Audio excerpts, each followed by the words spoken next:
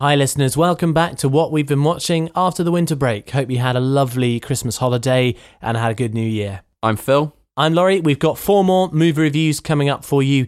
What are we doing this week, Phil? This week I'm going to do some musicals, in fact. I'm going to do Chicago, that 2002 film from Rob Marshall with a boatload of stars in it and Oscar-winning film as well. And then also I'm going to look at the more recent Les Miserables. Les Miserables. Les Miserables. Les Miserables. Very good, Phil. Well done. The one from a couple of years ago. Yep. I'm going to do John Wick, starring Keanu Reeves, a gun-heavy action thriller, and Jackie Brown, starring Pam Grier and Sam Jackson, Quentin Tarantino, one of his earlier movies. Oh, you call him Sam? Yeah, we're good mates. Friends with Sam. Yeah, we're pals. Yeah, come on. I don't like to talk about it, but yeah. Listeners, remember you can get in touch with your thoughts on our 4 movies, and superbellybros@gmail.com is the email, @superbellybros is our Twitter address. Other than that, should we get cracking? Yeah, and just to say, if you agree with our review, you can give us a +1. If you don't agree, give us a -1. Laurie and I have got this little battle going on to see who knows the most in terms of the popular people. So this is almost like a referendum that's going on between us. It's a very, very bitter fight, yes. Phil, do you want to kick us off with Chicago? Chicago. A flash of leg. The taste of temptation. The smell of corruption. And things that go bump in the night. Slick your hair and wear your buckle shoes and all that jazz. Velma has it. I want a brand new start to do that jazz.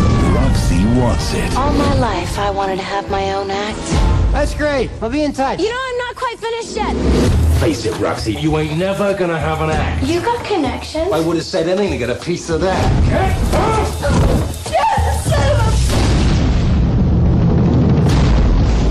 What you need is Billy Flynn. He's never lost a case. Billy can fix it. My client feels that it was the combination of liquor and jazz which led to her downfall. Hey, Mama, you're the Velma Kelly. I was there the night that you got arrested. Yeah, you and half of Chicago. You couldn't buy that kind of publicity. But in a city where everyone loves a legend, there's only room for one. You want some advice? Keep your paws off my lawyer. Sweetest little jazz killer ever to hit Chicago. That's the angle I'm after. You were in the paper today, too. In the back, with the obituaries. They love me. They love you a lot more if you're a hang. You know why? Because there's no more papers. That's Chicago. There you go. That's a slightly strange trailer, actually, listening back to it, because I don't think it's necessarily that good of a trailer for the film, because the film is 100% down the line musical. It's a musical film.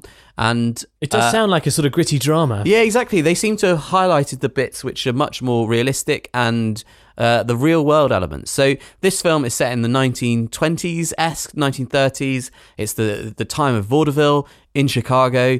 You know, the variety act, the dancing, they're all singing jazz hands, everything like that. And Chicago obviously has got its history now and has always had a bit of a history with crime and gangsters and murder. It seems to be something, just a bustling city which has all that going on. And this film is about a young girl called Roxy who has dreams of becoming a big star. And Renee Zellweger. And she believes that this guy she's having an affair with will get her there. And then she finds out, of course, that he's not interested at all. It's all just empty promises. And in a crime of passion and anger, she kills him. And this leads her into the world of the young female killer being a sensation for newspapers and it drawing a lot of media attention, all this sort of things.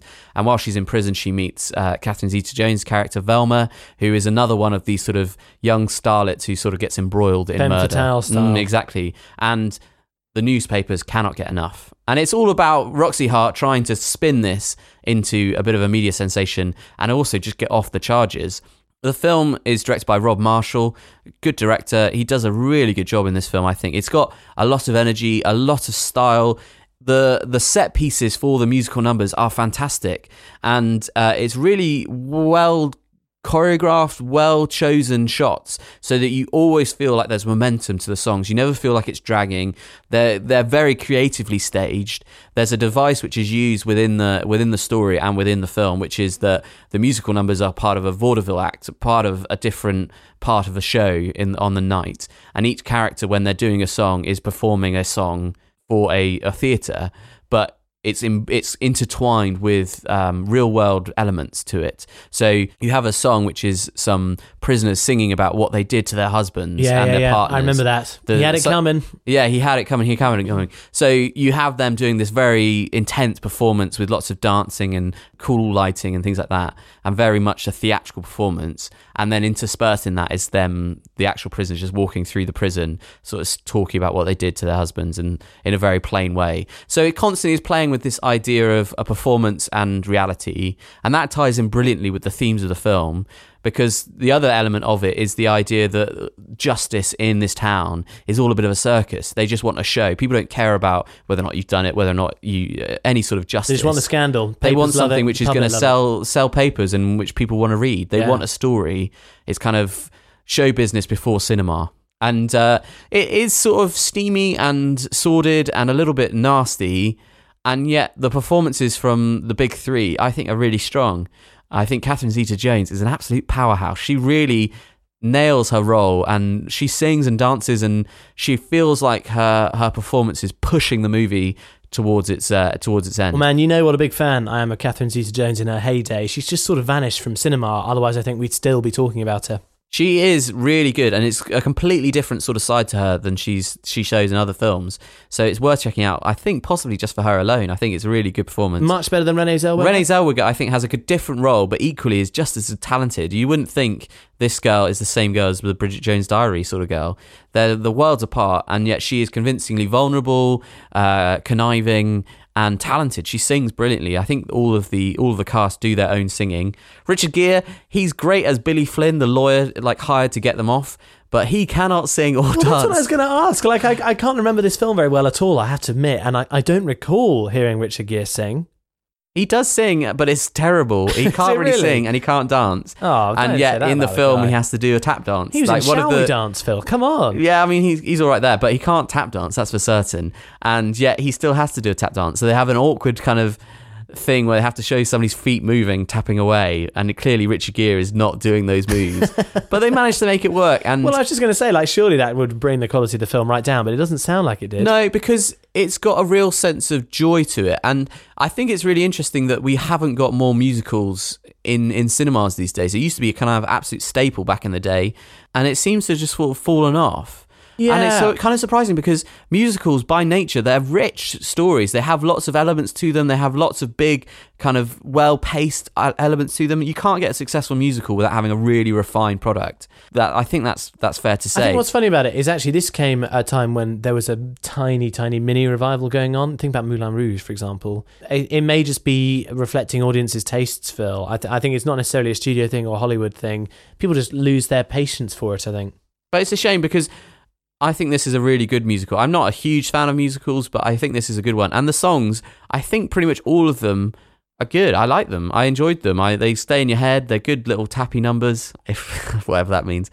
And you even got a really good performance from John C. Reilly doing a dramatic performance as Roxy's husband, the much maligned husband. Well, it sounds like you loved it, Phil. I mean, is this one to recommend for everybody, or, as we've been saying, are people who are not naturally fans of musicals going to hate it? I mean, it's impossible to say. I think it's one of the better musicals out there. It's got a real sense of energy and pace, which is what you need in a musical, I think. Often it feels a bit just sort of twee, but they somehow manage to balance all the elements. So you've got a kind of dramatic side of the story, which that trailer certainly seems to pick up on, and then you've got the more musical show numbers, and it has a weird sort of balance to it all. And I really enjoyed it. I think I'd give it an A-. I really enjoyed it. Great. Because I'm glad you said twee, because for my money, Glee, do you remember Glee when that came out on TV? That slowly started killing the musical because everyone associated it with this weird sort of tweeness. I don't know, that became massively popular, didn't it? Yeah, but only with a very certain specific demographic. There are some people who wouldn't go near Glee. I think you know that already. Yeah, that's true. Interestingly, I know it's not TV Land, but Glee, part of the reason it was so successful initially was because it was lampooning that sort of High School Musical element. It was then it became it became its own monster. That's what I mean. And so I wonder whether that slightly killed the appetite for it beyond a certain sort of section who liked Glee. And well, now we've got La La Land coming out. Who knows? Could be another revival, Phil. Maybe. Let's see. Thanks. That was great. Cheers. Right. Shall I move on? Yes, dude, please. Let's start with John Wick. Nice ride. Thanks. How much? Excuse me? How much for the car? She's not for sale. You have good day, sir. Daisy.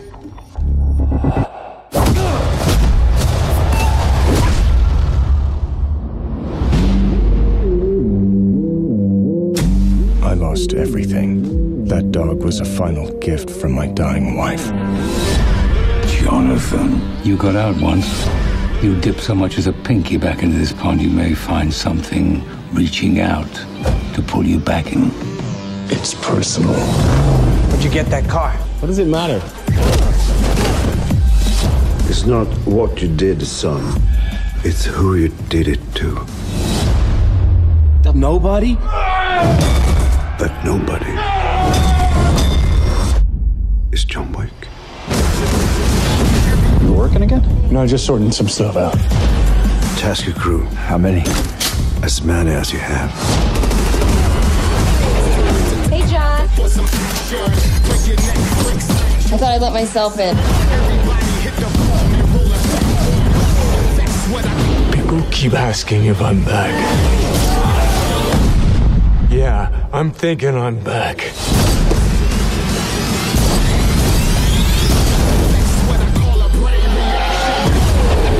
I'm not afraid of John Wick.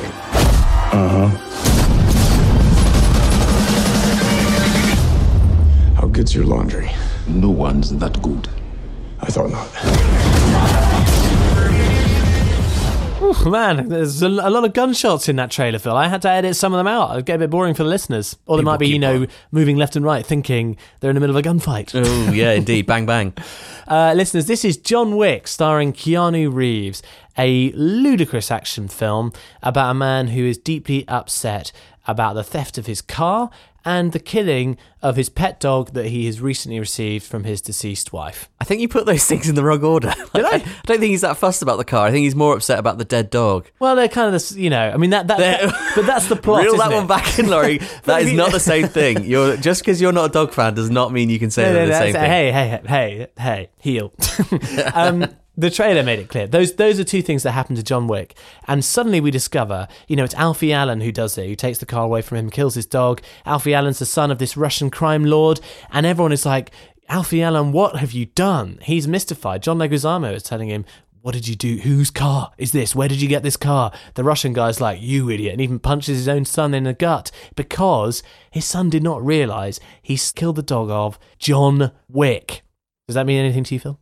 I mean, I've seen this film, so I know exactly what it means. Everyone seems to know John Wick's name in this movie, and he's essentially a retired hitman, but a very special hitman. It's never explained why he's special, other than the fact that he's really amazing at his job. He's almost legendary. He's like don't they refer to him as like the boogeyman? That's right. They have a Russian thing saying, Babagar, I think is what they say, which means the boogeyman in Russian, and everyone's terrified of him. And with good reason, as it turns out, because minutes after discovering the death of his dog, after burying the dog by a tree, very moving little ceremony, he goes out on a killing rampage that lasts the entire runtime of the film. It's basically a big revenge movie, isn't it? Yeah, and from that point on, I guess you know exactly what you're in for. There's a lot to like if you're interested in watching a film in which a guy makes a couple of fairly quirky, witty comments, but generally just shoots a lot of people, a lot of evil Russian gangsters. Then this is the film for you. I am dazzled by the cast, which boasts Willem Dafoe, as well as Keanu Reeves, John Leguizamo, Ian McShane. It's full of big name actors. And they all seem pretty happy to be in this kind of weirdly high production value shoot 'em up, basically. This was a bit of a hidden gem, it seems, in 2014. I think people kind of thought, oh, Keanu Reeves done a new film. It seems quite a basic plot. but actually it became a bit of a surprise hit, really. It's funny because you remember John Carter got criticised for not explaining what it was with its name. I just think it's funny, this is John Wick. John Carter, John Wick, but I think John Wick did the better out of the two, didn't it? Oh, absolutely, 100%. I think this is another film which has done well from word of mouth. People started watching it, hearing about it, kind of badass Keanu Reeves is back sort of exactly thing. The right word for it. Yeah, this is a film that is incredibly catered to its audience. The filmmakers know exactly who's going to be interested in this film, and they give them everything they could want. For what it's worth, I think it's actually quite stylishly put together. It had some surprising class that I just wasn't expecting at all. I think some elements of the script are quite well handled. I think the Russian crime lord guy, played by Michael Nyqvist, he's actually pretty good. He lends some weight to it. I sort of believe him, even though it's a ludicrous role for him to be playing. He's quite a good arch villain for John Wick. I think Keanu Reeves does a fairly good job and manages to seem like a sort of lovable guy, and at the same time the most horrifically lethal killer the world's ever seen. He sort of managed to transcend his sort of reputation in the sense that he's kind of become a bit of a legend, because he's constantly criticised for being a poor actor or a bit wooden. Yeah. And yet somehow he's managed to change that into sort of almost something positive in his CV. It's something which he's become known for. He's very likeable, I think, is the major thing with Keanu Reeves, because even when he's doing a bad job, you can tell he's working very, very hard. And I think you can see it in his performance. He's committed. In his private life, he doesn't seem to be a bad guy. I think he just works as a box office draw. I mean, he's full of memes these days, isn't he? Yeah, very much so. That doesn't hurt his box office draw. I mean, it sounds silly to say it, but it doesn't. And certainly his back catalogue, I mean, having Neo in The Matrix, possibly one of the biggest action movies ever, is a big one. Well, yeah, and I'm glad you say that, because the two guys, I suppose we have really to thank for this, directors Chad Stahelski and David Leitch. Those guys were stunt coordinators and second unit directors in The Matrix. So, you know, there's a nice little bit of relationship there, and that actually makes you feel quite fondly towards the film. It's kind of like a fun, friendly project. It doesn't have high ambitions, but what it aims to do, it sets out and achieves. So, lots of fun things. I mean, one of my highlights in the film was that ridiculous hotel, which appears to be a hotel for hitmen. Yeah, I quite like the fact that they kind of built out the world. It's such a simple idea. Yeah. A guy just trying to get revenge because of some gangsters didn't know who they were messing with. And then it kind of expands it into this sort of secret world, which is kind of silly but kind of fun. Absolutely. And Ian McShane is the proprietor there. And, you know, no business is to be conducted on hotel grounds. So hitmen and crime people can meet together without fear of a hit taking place. And if you want to sort of imagine that there is this kind of slick, cool, beautifully shot side to big metropolises, it's kind of a fun film to be involved in. The downsides for me are in the action, actually, which is a shame given that the entire film is action. That's quite surprising, because I think that's what a lot of people really loved about the film. Well, the thing is, what it does is it's unremitting in what it sets out to do, which is lots of bloody shots to the head, the face, whatever. So if you like a blood splatter and someone's shooting very efficiently, then yeah, maybe you'll like this. But for me, I think that better fits a video game than a film, because actually the first time you see John Wick get his gun out and start shooting, that sets the tone for the entire rest of the film and the entire rest of the action. You know, give or take a few moments when John Wick seems to be at a low point and that kind of thing. Basically, there's the pace is always the same. There's no highlights to any of the action. There's no particularly memorable moments. It's all just shooting really quickly. It's all at 9 and it doesn't have anywhere to go. And so for that reason, it risked being a little bit boring. You think about The Matrix, that has got some of the most creative gunfights and fistfights I've ever seen. There's always some kind of new key element that appears, some new really cool shot that makes you think, whoa, that's awesome. This one, just weirdly enough, especially given the guys who are behind it, it all felt a little bit flat to me, but it was all okay. Am I selling it to you, Phil? I mean, I've seen it, so you don't need to sell it to me. It's interesting, and I wanted to do it because, you know, the sequel is not that far off coming out, and it obviously has performed well enough at the cinema and since, so it's got a bit of a cult following that they think a sequel is going to go down well. And to be honest, Phil, having seen it, I've got no doubt the sequel will do well. I think it'll bring in the money. Hopefully, I mean, I get the sense that this was made partly as a favour. Keanu Reeves sort of said, I work with these guys, I like these guys, I want to make this film. And he might have basically made it happen. And if it's been a success, it might mean that there's more budget, more room to do sort of creative, do something a bit more creative with the fights and action sequences. So let's see what they do. Who knows? So for me, it gets a B. I think for what it is, it's pretty good. I think it's better than a B. Do you think so? Well, you're not reviewing it. Exactly. That's why I'm staying silent. Hey, a B is a good grade. I enjoyed it, but it's not going to win any awards, I wouldn't say. All right, that's me out, Phil. What's your next? Les Miserables. I'm cold. Would you let me stay here for tonight? I know who you are. You're Jean Valjean.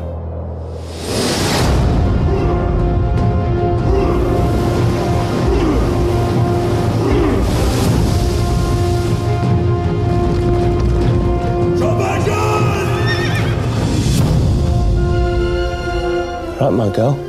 On your way. I had a dream my life would be. Help me, please, I have a child.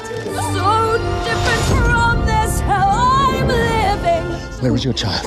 No life has killed the dream. One day more. Is it? Another day, another destiny. Hamza. It's never-ending road to Calvary. Where's the child, Cosette? Tomorrow you'll be worlds away. Who was that girl? Cosette. And yet with you my world has started. But he never saw me there.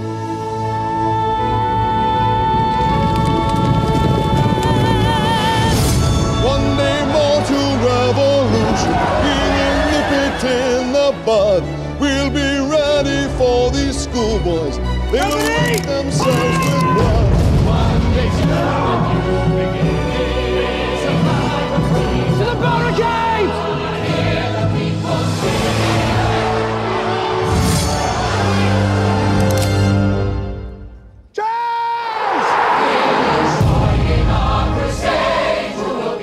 So there you go. I think that trailer is an interesting thing because you probably knew it was every single word of this film is sung before you went to see it, didn't you? To be fair, not every single word. Pretty much every single word. But I knew it was the musical, yes. Yeah, so I knew it was a musical. I knew the songs. I'd never seen the stage play, one of the longest running stage plays ever in the West End. But I didn't realise that the pretty much 99% of every single piece of dialogue is sung in some sort of way. It's sort of musically delivered. And I think a lot of people got tricked with this movie from a couple of years ago. I think it's 2012. Got tricked by this film and kind of was like, what's this? What Do you think they thought there for? might just be a few songs here and there, but mainly it's talking? Yeah, they thought it was like a bit more like Chicago, where it's a story first, and then the music is used to spice it up a bit. But no, this is a bona fide musical. Every single bit of it is musically altered and affected. It stars Hugh Jackman as Jean Valjean. He is a prisoner, basically, and eventually he gets his freedom. But the guy who is a prison officer, Javert, has always had his eye on him, and he thought, you're a criminal, you'll always be a criminal. Even though I'm letting you go today, one day or another, you're going to be back in these chains. This leads him through a winding road over many, many years with many, many different characters. And Jean Valjean, is he a reformed character, or is he always going to be the criminal that Javert says he is? Very movingly put, Phil. Yeah, classic sort of chase thing. He always feels there's someone behind him, but he collects kind of waifs and strays and tries to do good, doesn't he? Yeah, he seems to be changed by this priest's kindness to him, this grace that this priest gives him. Now, the thing is, this is a real epic. The original story, was it Victor Hugo or André Dumas? I can't remember. Victor Hugo.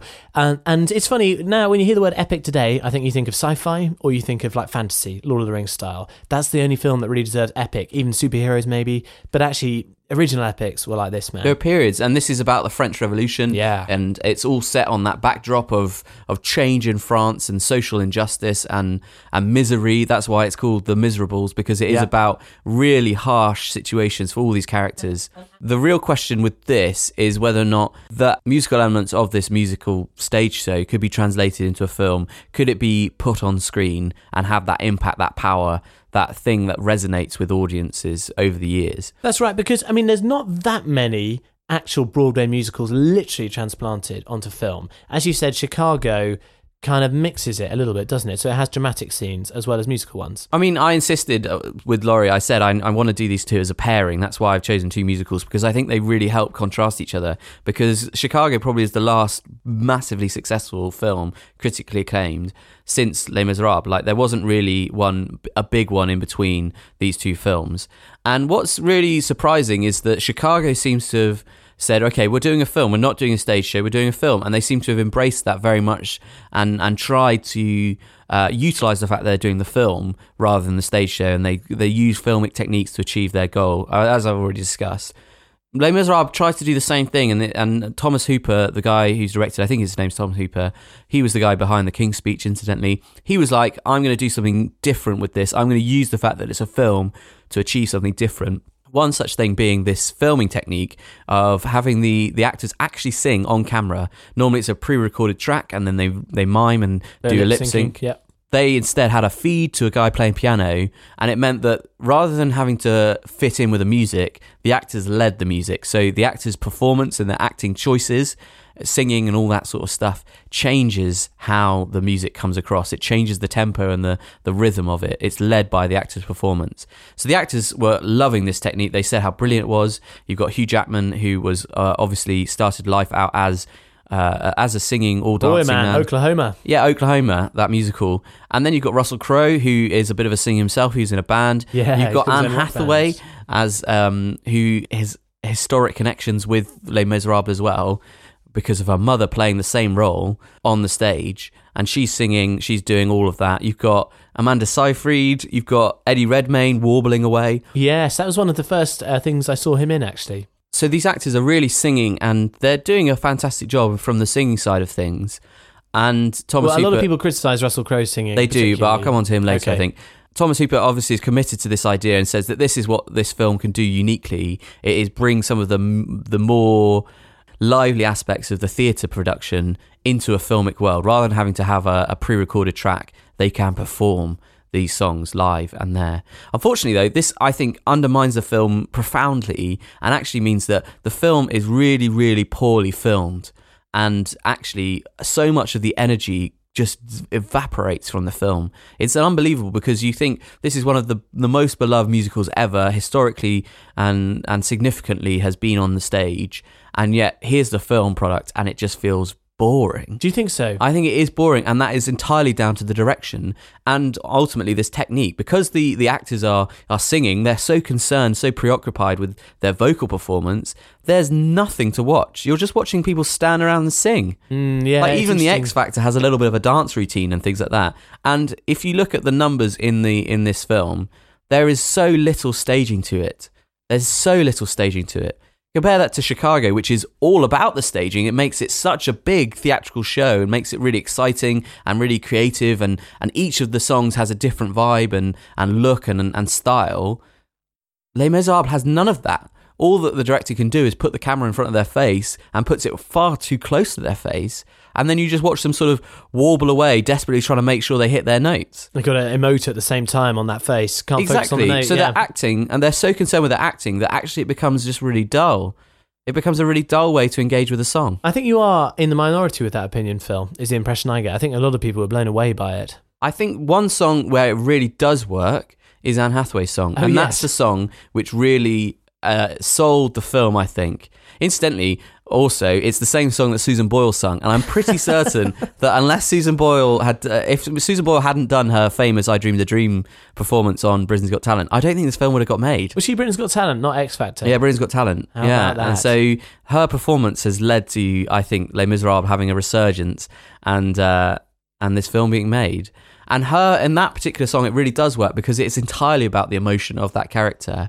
But the big raucous numbers, where's the staging? Where's the dancing? Where's the performance? Where's the engagement? Where's the cuts? I know what you're saying on that one, Phil. Yeah, there was a lot of a surprising sort of shaky cam, long cuts. Yeah, I agree with everything you're saying. But you can't deny, I mean, there's a battle in the streets with a barricade. Yeah, and I don't think it's even that particularly well shot or engaging. Sure. It doesn't have the impact. Apparently these barricades that these revolutionaries did in France would literally fill the streets. They would completely block them off, and they were a dangerous, violent place. and none of that is really communicated. I think basically this just proves that what they've done is lifted the stage musical directly onto it, because then you have a static set. Basically, you don't move around a lot, and when it's a Broadway show, you see the whole stage all the time. You don't zoom in on one tiny part of it. But that's what Tom Hooper specifically said he wanted to do. He said, normally on a stage show, you don't get to go right up close and see their face, so I'm going to put the camera right up in their face. But the way it's shot is so bizarre. It's got that sort of telescopic effect where the face feels huge and the background sort of bending around them, if that makes sense. Yeah. No, I do know exactly what you mean. And it just seems unnecessary. I wasn't a massive fan of this movie. I love the songs, and I think the musical, there's a reason why it's still in the West End. It's incredibly powerful. But I found the film just slightly odd, I think, yeah. And I'm going to put my money where my mouth is and say that's entirely the direction. I think this film would have... The cast is good. I know people make fun of Russell Crowe and say he can't really sing. I think if he wasn't worrying about his vocals while he was performing, he would have been a great Javert. I think he's got presence. He's got that right sort of character steeliness. But he's so busy trying to make sure he hits his notes that he can't really act. So he feels very dull and a bit flat. Fair enough. Well, Phil, you won't be pleased then to hear that Tom Hooper is in line to direct Cats, which has been announced. I mean, if he does something a bit different, actually directs it, rather than just having it just put in front of a camera. Well, I suspect they've given it to him because they think he did a good job with Les Mis, so I think people will say it's boring and dull, but because it's not hard to sell Les Miserables as a film because it's historic, you know? It's already proven it's got its audience. Yeah, fair play. It's not having to hook people in. Cats won't have to hook people in. People go because of the music. Yeah, true story. So I think no credit goes to him whatsoever. I think he. I'm committing to this because I think I was watching it again recently over the Christmas break. I think his direction made that film worse rather than better. And I just think, what are you doing? You're paid all this money to add something to this, and instead you seem to take away from the production. Well, what can I say, Tom? I hope you aren't listening. What's your grade? He's a good director. He directed King's Speech, which I love. Yeah. The grade for me is a B-. I think it's unfortunately a bit of a failure, and actually the music is the only thing that holds it up. Fair enough. Can I put in a plea for listeners? I mean, I imagine a lot of people have seen this film. Love to know what your thoughts are. superbellybros@gmail.com, @superbellybros on Twitter. I always remember the film starring Liam Neeson and Geoffrey Rush. There was a dramatic adaptation of Les Mis. No music. Yeah, exactly. I remember watching that and being absolutely blown away by it. It was my first introduction to the story, and I could not believe what I was seeing. I thought Liam Neeson was terrific. I don't think it's actually that beloved, surprisingly. A lot of people have criticised it, but you know what? I really liked it, so have a look at that. I remember hearing our parents talk about the story and trying to get my head around all these characters and like this epic saga, and I couldn't get my head around it, and then I saw it. The book is a lot grittier and wider ranging than the musical or any film adaptations have ever been. So if you're hankering for more Les Mis, get old Hugo on the desk. All right, all done? Yes, all done. Good job, Phil. All right, good job, Phil. Leave that in. No. Yeah. Right. My last film, and the last film this week, Jackie Brown. For centuries, Americans have gathered together to celebrate the holidays, reaffirm family ties, and wish goodwill to all men. But this Christmas, Santa's got a brand new bag. Now you gotta listen to this, man, because this concerns you, all right?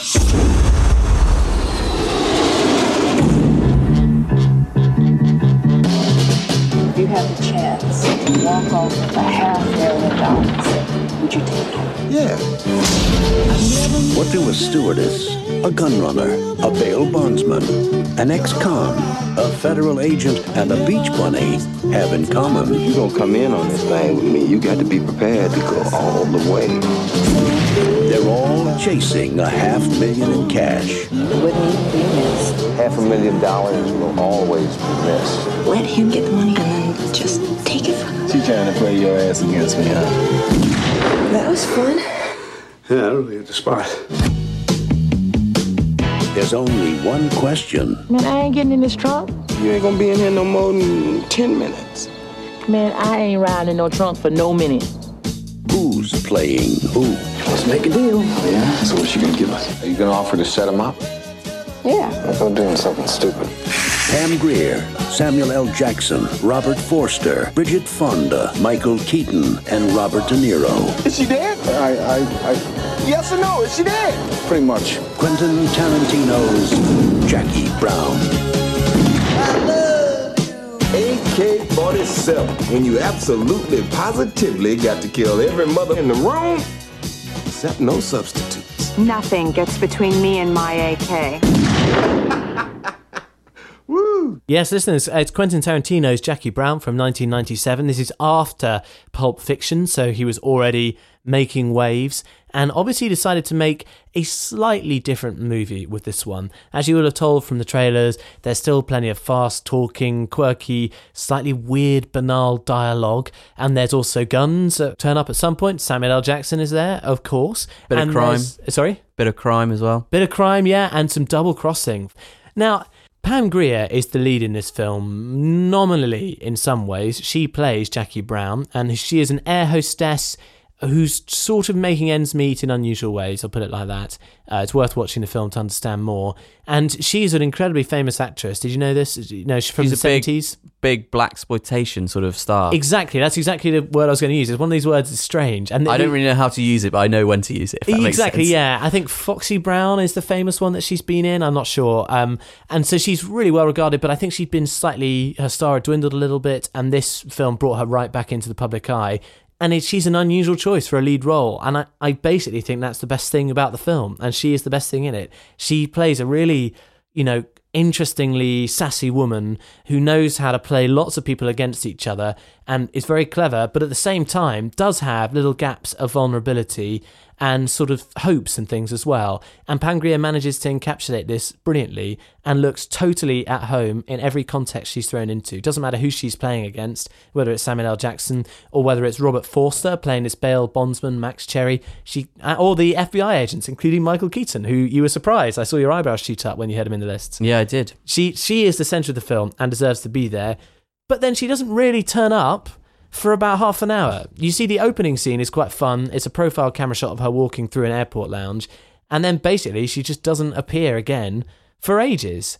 Because we spend all our time hanging out with Robert De Niro, who plays an ex-con, meeting up with Samuel L. Jackson, who is a sort of amateur gun runner. So everything about Quentin Tarantino is here, basically. Weird pacing. weird. Odd, sort of webby plots that don't make that much sense. Lots of twists and turns. But at the centre of it all, quite interestingly fleshed out characters. Is that fair? I think that's fair. That sounds interesting. The major problem I have with it is it's a bit boring. I think the first half an hour just didn't make much sense to me. I wasn't really that bothered about hanging out with Samuel L. Jackson while he tough talks to Robert De Niro. I wish we just got onto the actual plot of the film a lot sooner. Did you not enjoy Quentin Tarantino's famously dazzling dialogue? But this is the thing. Weirdly enough, it felt clunky and it just felt unedited. I wonder whether after Pulp Fiction people just thought this stuff is gold because everyone's got Royale with cheese in their head. Where so one of the opening scenes is Samuel L. Jackson and Robert De Niro watching this TV show called Chicks with Guns or something, and there are these bikini-clad women on the TV firing different guns and telling you what the guns are. But the whole way through, Samuel L. Jackson's guy is giving running commentary on what the guns are and why they're so awesome and why he smuggles them and makes loads of money out of them. Right. And if you like that kind of thing, it goes on for a long time. It's just a bit boring. And I understand that it's kind of clever. Quentin Tarantino has an eye for obscure, interesting banality. But when you already know that's what you're going to expect from a Quentin Tarantino film, in a weird way, it didn't quite work for me as it did in Pulp Fiction. I've not seen this film, and whenever I seem to see bits of this film, it seems to be Robert De Niro and Samuel L. Jackson sitting around chatting, with Robert De Niro getting high in the corner. Like That is a lot of the film. and I was like, this is going on a long time. Like, I don't really get what the story is. I've never understood the plot. No, and it is quite confusing. I think it really turns up a notch when the FBI or the ATF, I can't remember what they're called, the guys get involved. It's near Mexico and the border. Michael Keaton's good, although it's only a really small part from him. The main standouts are Pam Grier and Robert Forster, who are brilliant. Robert Forster is sort of an old school movie star, quite a big deal in the 80s, and I read somewhere that this was basically a career reviver for him. No surprise, he was nominated for an Academy Award for Best Supporting Actor, and there is something magnetic about his screen presence. I think a lot of that has to go to Quentin Tarantino, actually, because his character is written really well. He's quiet and reserved, but appears to be completely at ease with everyone. A little bit like Jackie Brown, in fact, but less showy about it. And there's something that's just nice about watching him on the screen. You feel very comfortable with him, and it's very curious. You kind of think, well, which way is this guy going to go? Is he going to have a relationship with Jackie Brown? Is he going to get involved in crime? Or is he going to bring the guys down? Is he going to be able to keep his head? Or is Samuel L. Jackson's guy going to lose it and just shoot him? So, yeah, he's good in it. The heist is a little bit low-key for Quentin Tarantino. It basically involves swapping bags around in shopping malls, and it's okay. You just kind of have to be willing to go with it and enjoy it for the performances, I think. Would you say if it was shorter, it would be better? Definitely. I think it needed a tighter edit. And it's a shame because Robert De Niro in this film, I think it's almost a bit of stunt casting in quite an enjoyable way, because this is fresh off his major appearances and before he started doing his weird films like Meet the Parents and Dirty Grandpa, before that phase of his when career. He still had a kind of a very serious, dramatic... He had a lot of clout. And what Quentin Tarantino does with that guy is put him in a role where he hardly says anything and comes across as a complete waster with a bit of a psychotic streak. It's an interesting role for Robert De Niro, and I think if the film had been tighter, the impact of his role, just like the impact of Chris Tucker, who turns up randomly, and Bridget Fonda, all of that would have been felt a lot more strongly. But as it is, the only two people you really care about are Pam Grier and Robert Forster, I think. I do think that's something weird about Quentin Tarantino, is because he's writing these films, he often seems to write with actors in mind, and he's got this sort of encyclopedic knowledge of film, and he's got a love of sort of old film. He's good at casting, isn't he? He's very good at pulling out these actors from old films where he knows they can act, and then creating a character for them to play. So being cast in a Quentin Tarantino film is like a home run, basically, because you kind of get the feeling that he knows that you're going to deliver on this character because he's designed it to be that way. Yeah. And he's just got a very good eye, I think, for pulling these actors and making them work for him.